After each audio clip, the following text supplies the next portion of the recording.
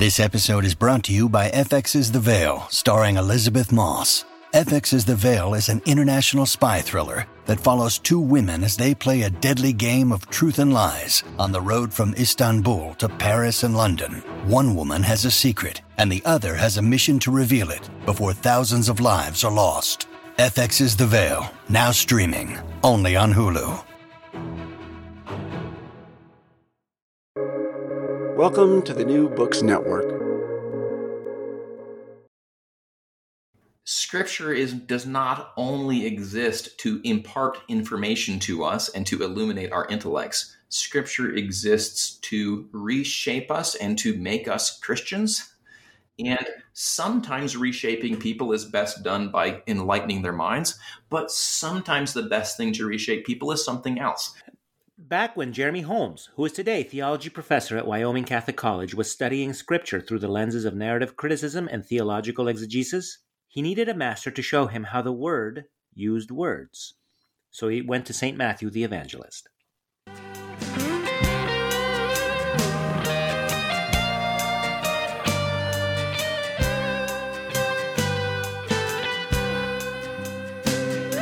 Welcome to Almost Good Catholics, the conversation about theology and apologetics. I'm your host, Chris Odinietz, and I get to ask interesting people who've thought about the big questions to share the conclusions, to explain what we know, how we know it, why we think we know it.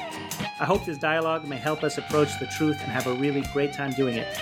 If you'd like to join the conversation, please email almostgoodcatholics@gmail.com. Our guest today is Professor Jeremy Holmes of Wyoming Catholic College, where he's Associate Professor of Theology. When he was a kid in Arkansas, his family attended a little Presbyterian church. As a teenager, when he wasn't practicing piano and magic tricks, he found himself searching for God and His grace.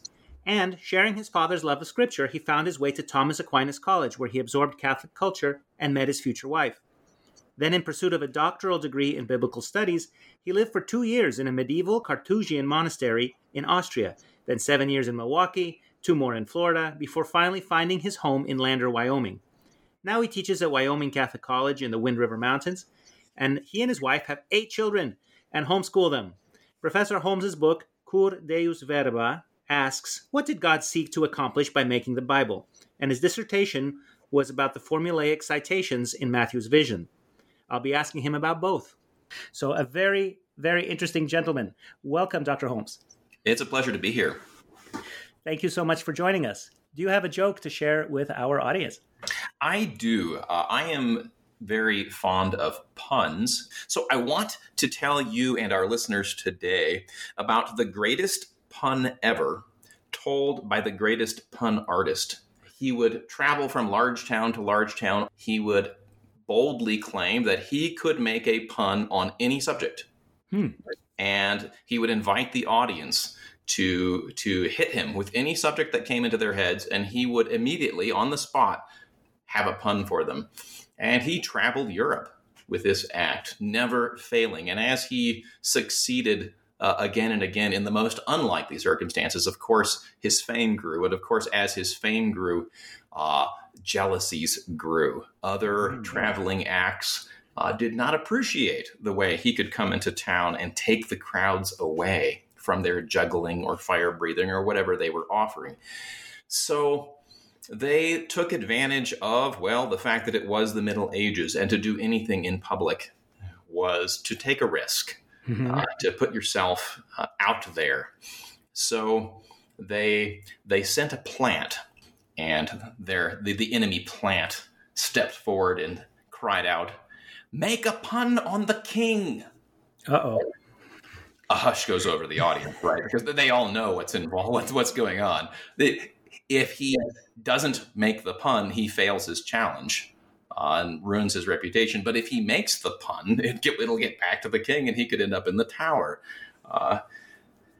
The king, he says, meditatively, and his friends in the audience are sweating on his behalf, but he looks as cool as a cucumber. The king, he repeats, thoughtfully. The audience can't take the tension. A murmur starts to break out. He raises his hand for silence. The king is not a subject. Next. The good save. Well done.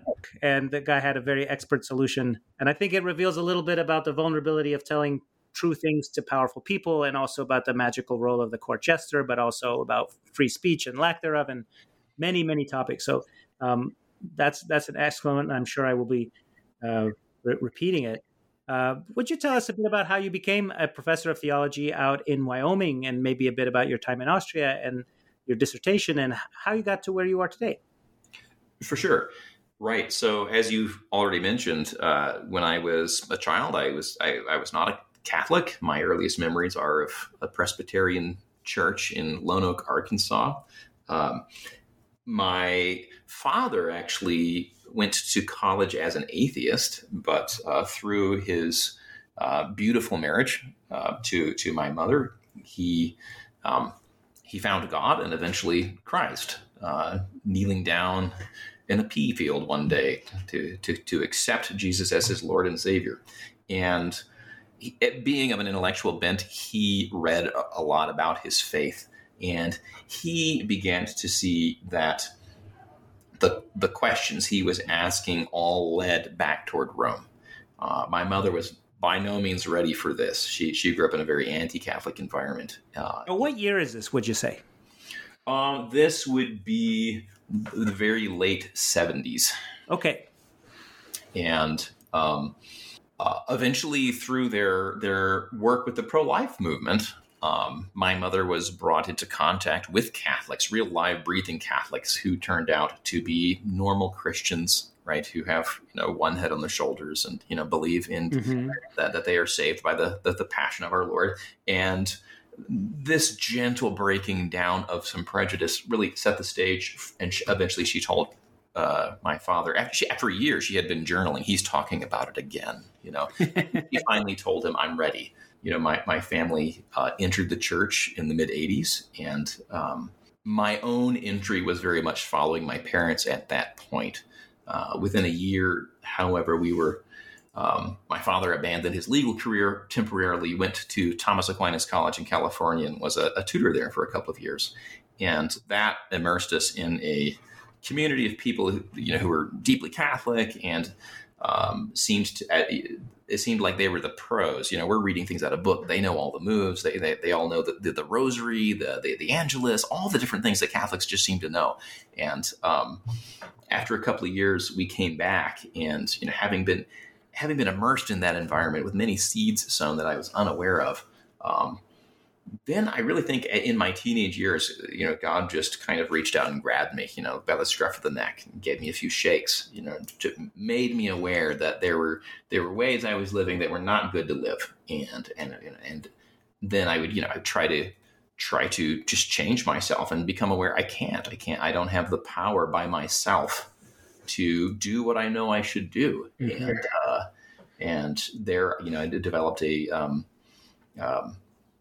a deep relationship with our Lord in the Eucharist, and it developed a devotion to the Liturgy of the Hours, and through my father, as you've already read this in my bio, also absorbed a deep love of Scripture, which of course resonated with our Protestant background. So I became enamored intellectually of the faith at that point, and when it came time for college, I headed back to Thomas Aquinas College for more of what I had seen there, and was fortunate enough to meet my future wife, who was a member of a multi-generational Catholic family.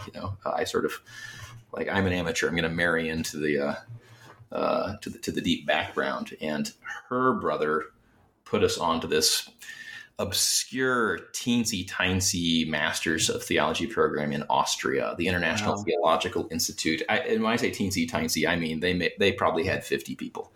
I received a really wonderful sort of great book style foundation in the principles of theology. We were reading the Church Fathers, we were reading the Aquinas' Summa, we were reading magisterial texts. It was all original source material. It was a phenomenal 2-year experience, and I headed off from there to pursue my original love, which was Scripture.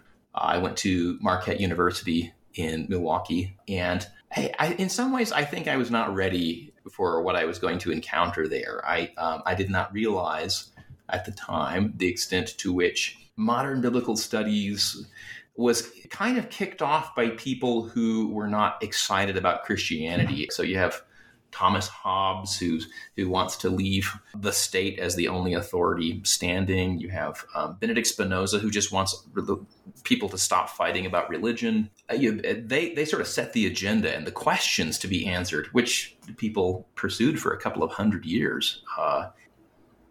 Around that time, though, I guess this was an interesting moment to be going to graduate school, because the historical critical project was showing its age, right? It kept circling around the same questions quite a bit. I was very fortunate when I showed up. I was assigned as a TA to a wonderful Jesuit, William Kurtz, and good Father Bill, as everyone called him. And he was really into what they called narrative criticism, which was just basically a phenomenon where people who used to work in literature departments studying great fiction or great literature moved over and started applying those same tools to scripture.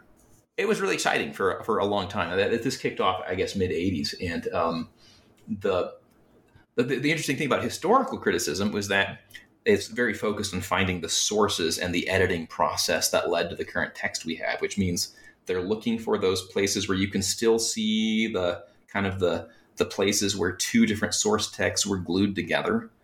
Mm-hmm. And if you have a really good editor, you can't see the seams. Yeah, he's gonna mask them perfectly. So historical criticism is looking for places where there was some kind of lack of skill shown in putting this text together, so that we can get behind the scenes, right? Some way in which there's an inconsistency or a verbal slip. And it's also a game of language study, right?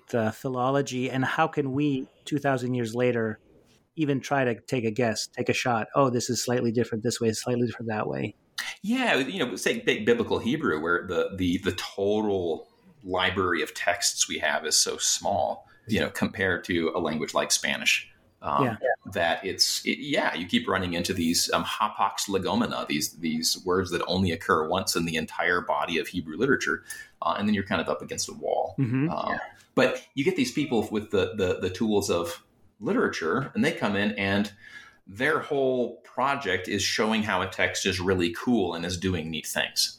And for a couple of decades, that was great, but that didn't so much fizzle out as I think the pious people who had gotten into it, the people with sort of Catholic instincts and Christian instincts, were starting to feel that even narrative criticism didn't fulfill all their desires. And so right around the time I showed up, there was people started talking about theological exegesis. And they started talking about going back to the church fathers and reclaiming what they did. And of course, for the church fathers, biblical interpretation and theology are just the same activity. People were just fascinated by the idea of recovering what the church fathers used to do. And that approach of recovering what the fathers used to do didn't really characterize any of my coursework, because this was sort of the newest rising fashion. But when I got to my dissertation project, I decided that I wanted to learn from a master. So I was going to sort of build a course for myself. So I chose St. Matthew, the evangelist, as my guru, my master, because Matthew is famous for what they call his formula citations, these places where he drops the subtlety and just hits you between the eyes, says, this thing happened in Christ's life in order to fulfill this text from the Old Testament. And we should say that your dissertation is called Matthew's Vision, the formula citations in Matthew 1 through 4:16, so 4 chapters. Yeah, that cuts it down from 21 formula citations to 7. To 7, okay. And there have been endless studies done of the formula citations. I was coming to them in part to get the dissertation and get my doctoral degree, as you understand that, right? Right. You got to get the project done. But also and foremost, I wanted to know, okay, Matthew, tell me, how do you interpret Scripture? Show me what it is. What is this that you do? And I got to spend a delightful year learning from the man, I thought. What is and up? so he would say like, oh, as it says in Ezekiel or as it says in Isaiah, and then he would say, this is what that is. Is that what? Do I get that right? That's right. Yeah. So he says, we have Joseph's dream in which the angel tells him to take Mary in, and so he does, and Mary gives birth to Jesus, and he says, this happened to fulfill what was said by Isaiah. Behold, a virgin shall conceive and bear a son. And now, oh boy, in the mainstream literature on Matthew's interpretation of Scripture, not everyone, but the great majority agreed that what Matthew does is rip texts out of context. My favorite, academic article I found was titled "Matthew Twists the Scriptures." Wow. So. Okay, but so I'm totally out of the, I don't know the esoteric academic view. And I've always thought like, oh, we're supposed to understand that Matthew is speaking to the Jews of the time. And so he's saying, look at these boxes that we have checked. He shall be called, he is from Nazareth, or he is from Bethlehem, or he had to go to Egypt to come out of Egypt. And like, I'm checking these boxes so you guys can believe that this is the real deal. But you're saying those boxes are just sort of made up. Well, I think that the majority view among academics, not my view, but the majority view is that Matthew is, as you say, quoting Scripture for apologetic purposes in order to provide reassurance to Jewish Christians, to convince people that Jesus really is the Christ, the Messiah. But they simultaneously hold that he's wrenching texts out of context. And as you're pointing out, I think there's a tension between those two ideas. How convincing can it really be if he's abusing the Scriptures? Yeah. And so the minority view. Okay, I say minority. I found one scholar who said this. Is that he's not attempting apologetics at all. He's talking to people who already believe. Okay. And, it seems to me that a great clue to what Matthew is up to comes in a couple of these citations where the idea that he's wrenching it out of context kind of goes too far, even for people who think he does that, right? Because, he says when Jesus ends up, he flees into Egypt, and then he's going to come back, and Matthew says, this happened to fulfill what was said in Scripture. And he cites Hosea, out of Egypt I have called my son. But when you go back and look at Hosea, that line is not even a prophecy. Hosea is not saying what's going to happen in the future. He's describing a past event. Hosea is describing the fact that Israel, prior to Hosea's time, came out of Egypt. And so that sort of brings biblical interpreters up short, and they say, what is Matthew up to here? Yeah. And what they conclude, I think, is pretty reasonable, that when you look ahead in the text to, say, the scene of Christ being tempted in the wilderness, it's fairly clear there that Matthew is putting Jesus forward as someone who embodies Israel, and he's reenacting Israel's time in the wilderness. And so if you come back to the citation for Hosea, most scholars will say that Matthew is interpreting this text typologically. He's saying that the past exodus from Egypt points forward as a shadow or an image of Christ. And so they actually don't think that Matthew is interpreting Hosea as prophesying in a line where he's clearly not. They think that he's grabbed this line from Hosea as a way of expressing a typology about Jesus. Jesus is Israel. And so when Jesus comes out of Egypt, he's kind of reliving Israel's exodus from Egypt. Yeah. And there's another citation like that where he cites Jeremiah regarding Rachel weeping for her sons because they were no more after Herod has the innocents slaughtered. And again, you go to Jeremiah in context, and that's not a prophecy. It's a statement about a past event. It's a statement about what happened when the inhabitants of Judah, the southern kingdom, were deported to Babylon. So again, they say there's a typology going on here somehow, that Jesus's flight into Egypt is somehow a replay of the exile of Judah into Babylon.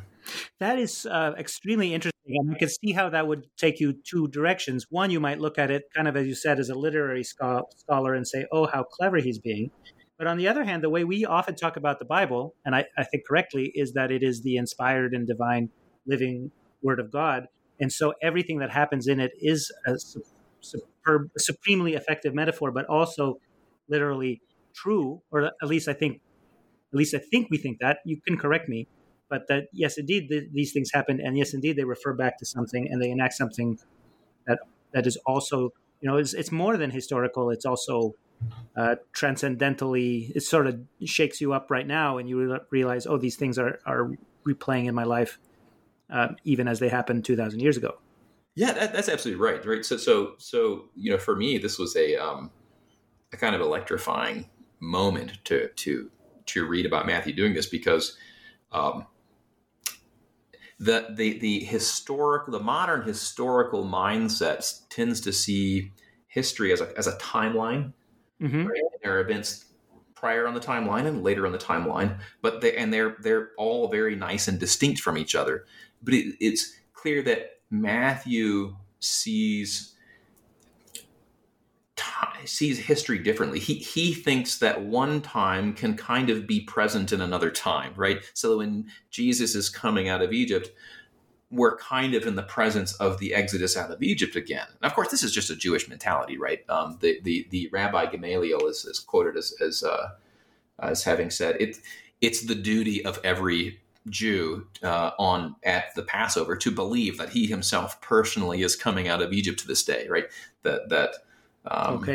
You really do enter the past is not a one-dimensional or two-dimensional line. It's this kind of cavernous reality that you can go enter into and participate in. And so clearly, but isn't it also true that that's the context that everybody in the very first one, before even the Gentiles sort of got involved, like everybody has this shared context, so everybody knows, everybody's Jewish and has that same point of view because they've all been to Passover since they were little kids. Right. The there's our two-dimensional historical timeline view, I think, really is distinctive of modernity.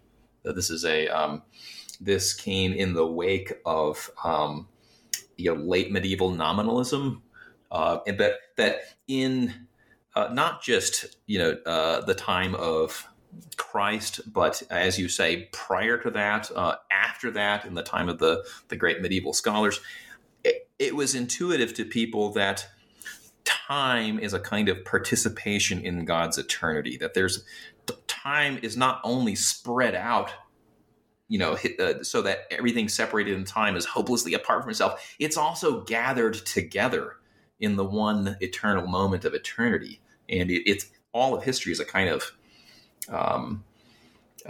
shadowing forth of God's existence. And so the reality of eternity makes it possible for one area of time to contact and participate in another area of time. I think you're absolutely right. This is not even a thing that people would talk about. It was just so deeply in the back of their mind. It's in our day, when we're sort of on the other side of the great philosophical divide, that we pay attention to it and think about it and wonder about the nature of history, which incidentally I think is one of the fruits of modernity. I think that the fact of the great philosophical sea changes has made us pay attention to things that people didn't think to talk about before. They just assumed things. I think that makes perfect sense. We're so linear. You and I are talking at 1 p.m. on Wednesday, June 14th, 2022, or whatever it is, June 15th. I don't know what day it is. But these days happen one at a time. There will never be another Wednesday, June 15th. Sorry. There will never be another Wednesday, June 15th ever again, 2022. And each new moment in time arrives to completely abolish and destroy the moment before it. It's and gone. everything else can be ordered sequentially leading up to it. And whereas before, at least certainly before we started keeping this calendar, you would just be, in the year of Caesar Augustus, this one, and then in the year of Caesar so-and-so, in the year of King what's-his-face, and then there'd be a new king and be a new year one and everything else. And there'd always be a new moon, there'd always be a new springtime. Everything was much more cyclical. Yeah, and you had what I might call the mindset of tradition. That is, I think in our linear experience, we tend to see ourselves, so the metaphor could be we're on a boat, right? And we have disembarked from the shore of the past. And as time goes on, we float further and further away from the shore. And so Abraham or Christ himself or Thomas Aquinas, you name it, is always getting further and further away, harder and harder to know. Yeah. But I think that in all pre-modern times and really in all cultures, people had a mindset. The better metaphor would be you and I are walking on a path that is well worn. Our ancestors, the word ancestors, it comes from antecessores, right? It's those who have gone before.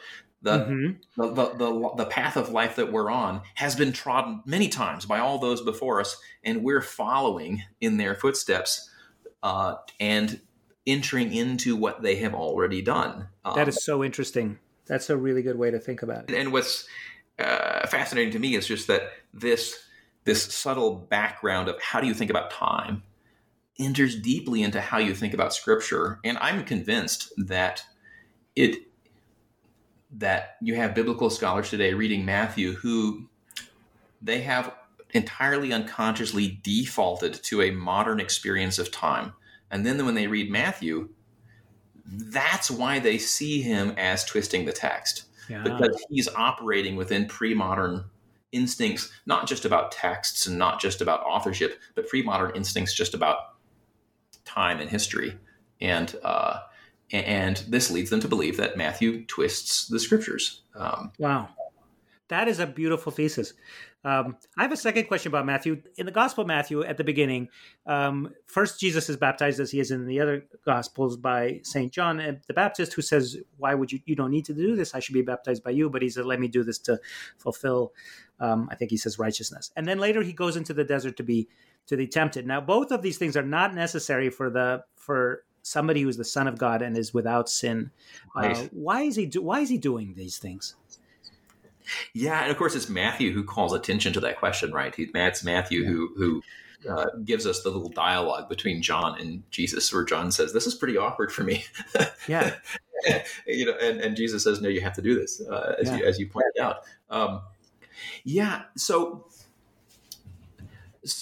we just a minute ago we were talking about how Matthew shows us Jesus as in a very real way embodying Israel. For Matthew, this is not a metaphor. This is very real, that somehow Israel and all of Israel's history is gathered together in Jesus. And this is why, for example, you have Jesus, after he's born, then he goes into Egypt as Israel did. He comes out of Egypt as Israel did. He crosses through the waters of his baptism as Israel did. He heads out into the wilderness as Israel did. And then what does he do next? He goes up on a mountain and gives a law, just like Moses at that point in the story, right? He shows us Jesus gathering together all the past, but he's doing this as a way of looking forward, right? That there's a really fascinating moment in this typological narrative where there's a sudden discrepancy between Jesus and the story, right? Because he, at the point where Herod sins and has the infants killed,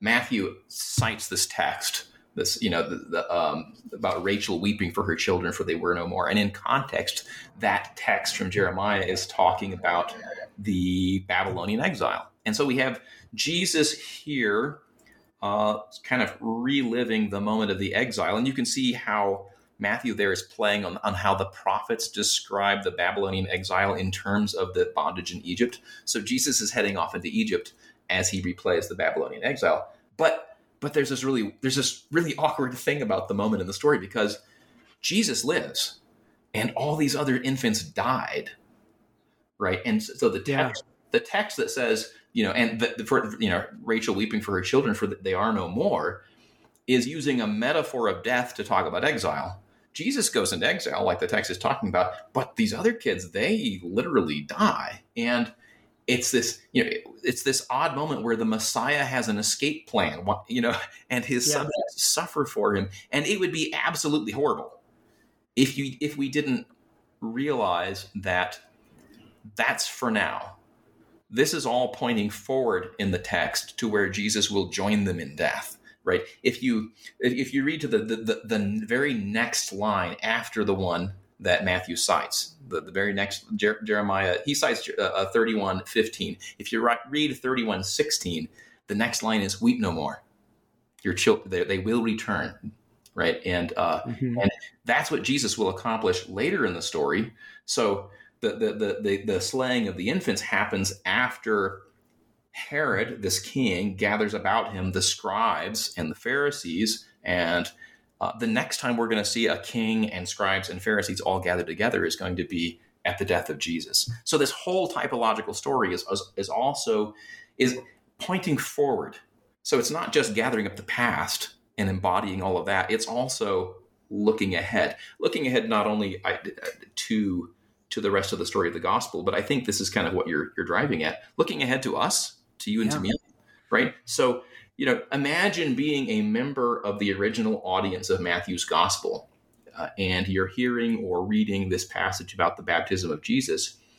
And when you read about Jesus going down into the water and the Spirit descending, you're this adult who just recently did that, right? You recently went down into the water with the assurance that the Spirit is going to descend on you. You cannot help but see yourself in that scene. Jesus is not only fulfilling the past, he's creating the template for the future. He's become what you might call the ultimate man, right? He's like the Platonic ideal of the man, right? He is now the Christ, and all Christians, who are sort of lowercase c now, are going to be Christians by entering into the thing he has already established. So, as he gathered up the times before him. So what we do as Christians is we go back and enter into the events of his life. Wow. Okay. So that's more than fantastic. That's miraculous. And I'm thinking of the Eucharist as like that too, right? Remember, right? That what to remember, like it means, when I say remember, it means like think back to something that happened, but remember literally means to rejoin, to put, like dismember, remember. I don't know what it would be in Greek, but in Latin, it really means to like get back together with the thing that was. Yes. Right. Yeah, no, that's right. And so our conversation about time, as you're spot on, that quickly becomes a conversation about memory and what memory is and what memory means. And so do this in memory of me is very easy to hear through a modern filter that was not intended by Christ. So, okay, can I ask you then about your book, Cur Deus Verba, which uses the theology of the scripture from the question, what did God seek to accomplish? Because God is the living word, and everything we do, even just me and you talking so far apart simultaneously through words, we are weaving this thing together. Everything we do is speaking. Like so miraculous is this writing of St. Matthew that clearly it had to be the Holy Spirit to achieve all of those things you just described. And I read it, I don't know how many times, but I'd never thought of it. And I'm so glad to hear you lay it out like that. What did you say in your book about all this? I do spend a fair bit of time in the book trying to clear ground and have some of the same conversation we've just been having about fundamentally different assumptions regarding time, eternity, history, memory, and if you don't have a basically, I think the technical term might be participatory view of philosophy, the idea that there's a hierarchy of being with lower levels of being sharing somehow in the higher levels of being, so that everything is ultimately some kind of sharing in the existence of God. a dim reflection of it. If you don't have that image, then grasping salvation history, grasping the incarnation, it's going to become impossible. And the basic tack that I take in the book is, as the title would indicate, kind of borrowed from Saint Anselm. His famous book is Cur Deus Homo, Why Did God Become Man? And he lets that drive a series of arguments to illuminate the incarnation. And but I was also taking a lead from Saint Augustine in his little book on Christian doctrine, where I remember as an undergraduate reading his book, I was just so impressed by these stupid level questions Augustine thought to ask. And he asks questions about things that I had just run right past them without thinking. And one of the questions he asked was, why are there some passages in Scripture that are difficult to understand? Right? You think about it. You have an omnipotent author, an omniscient author, an author who actually knows where you will be sitting and what you will be thinking and, what you'll be digesting, as you sit down to read this book.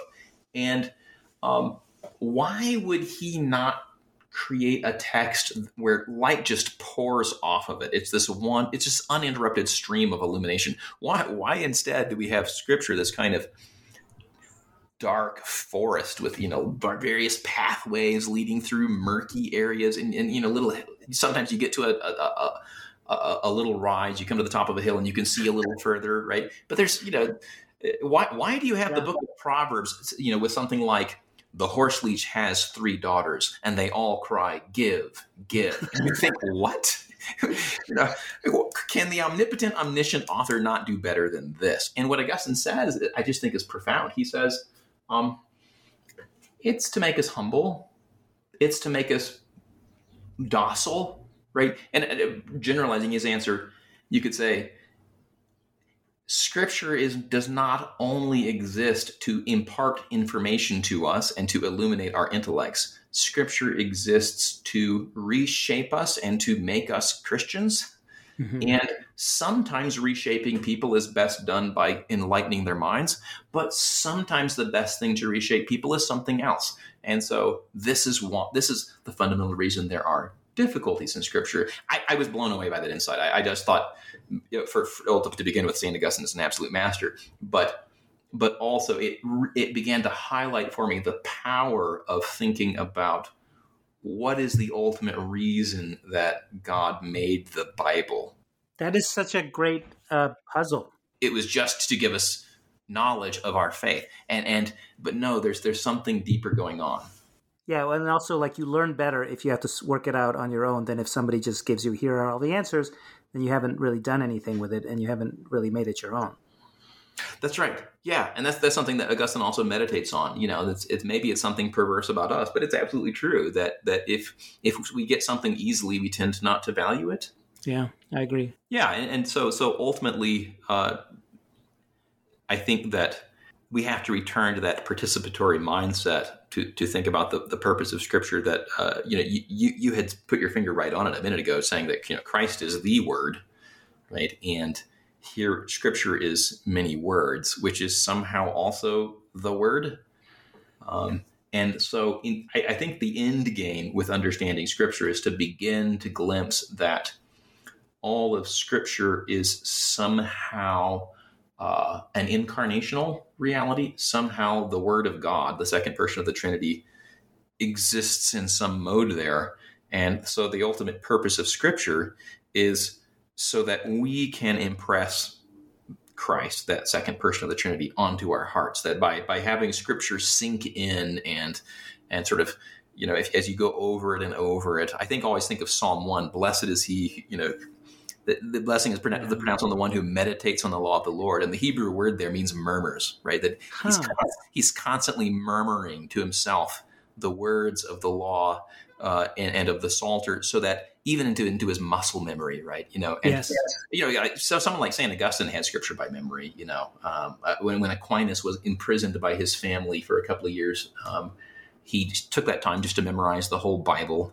As recent, my father has memories when he was a child. There were preachers wandering the South who had the entire Bible memorized word for word. And this used to be a more of a reality that memory was important to people. And so this idea that Scripture sinks and soaks into you, and as it does so, Christ is impressed on the heart, right? I think that's finally the purpose. And the book is a long argument to show how that explains a great deal about Scripture. Yeah, and then I think I had one where the first psalm had ruminate for that verb, and ruminate is to chew. So yes, a favorite image of the medieval monks, right? The idea that when you ruminate, you eat something, it goes down into the stomach, and then it comes back up, and you re-chew it. And then then it goes back down into another stomach. This idea that one text of Scripture comes back up again and again, you chew it over again and get even more out of it, and then swallow again. Yeah, that's kind of gross and kind of cool. Yeah, right. Exactly at the same time. Yeah. So, Jeremy Holmes, thank you very much for explaining these topics and for joining us today. Would you like to say a blessing for our listeners and their families and our world? Yes, I would.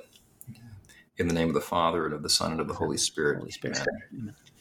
Our Father in heaven, through the intercession of St. Matthew, we ask that your Holy Spirit will descend on us here talking and on all those who listen to this podcast and impress Christ on their hearts. Enable us to enter into the events of Christ's life and to be remade as the new creation, ready for the coming of your Son at the end of time. And we pray that as this happens, you will not only illuminate our minds, but also change our background assumptions, change our feelings, completely remake us in the image of your Son. And we ask this in his name, through Christ our Lord. Amen. Amen. Nails, spear shall pierce him through the cross, be born for me, for you, and hail, hail the Word made flesh, the babe, the Son of Mary. Chris Odinius and Jeremy Holmes recorded this conversation on June 15th, the feast of St. Vitus of Sicily. Also, the feast of Saint Germain Cousin, who really had the original wicked stepmother, yet remained loving, selfless, and pious in everything she did. Our music is from Josh and Margot of the Great Space Coaster Band. Their website is www.gscoasterband.com.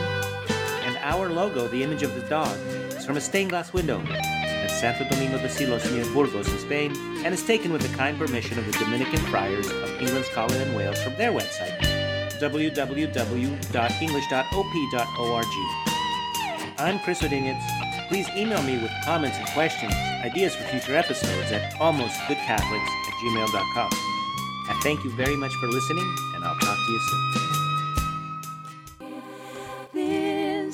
This is Christ the King, whom shepherds guard and angels sing.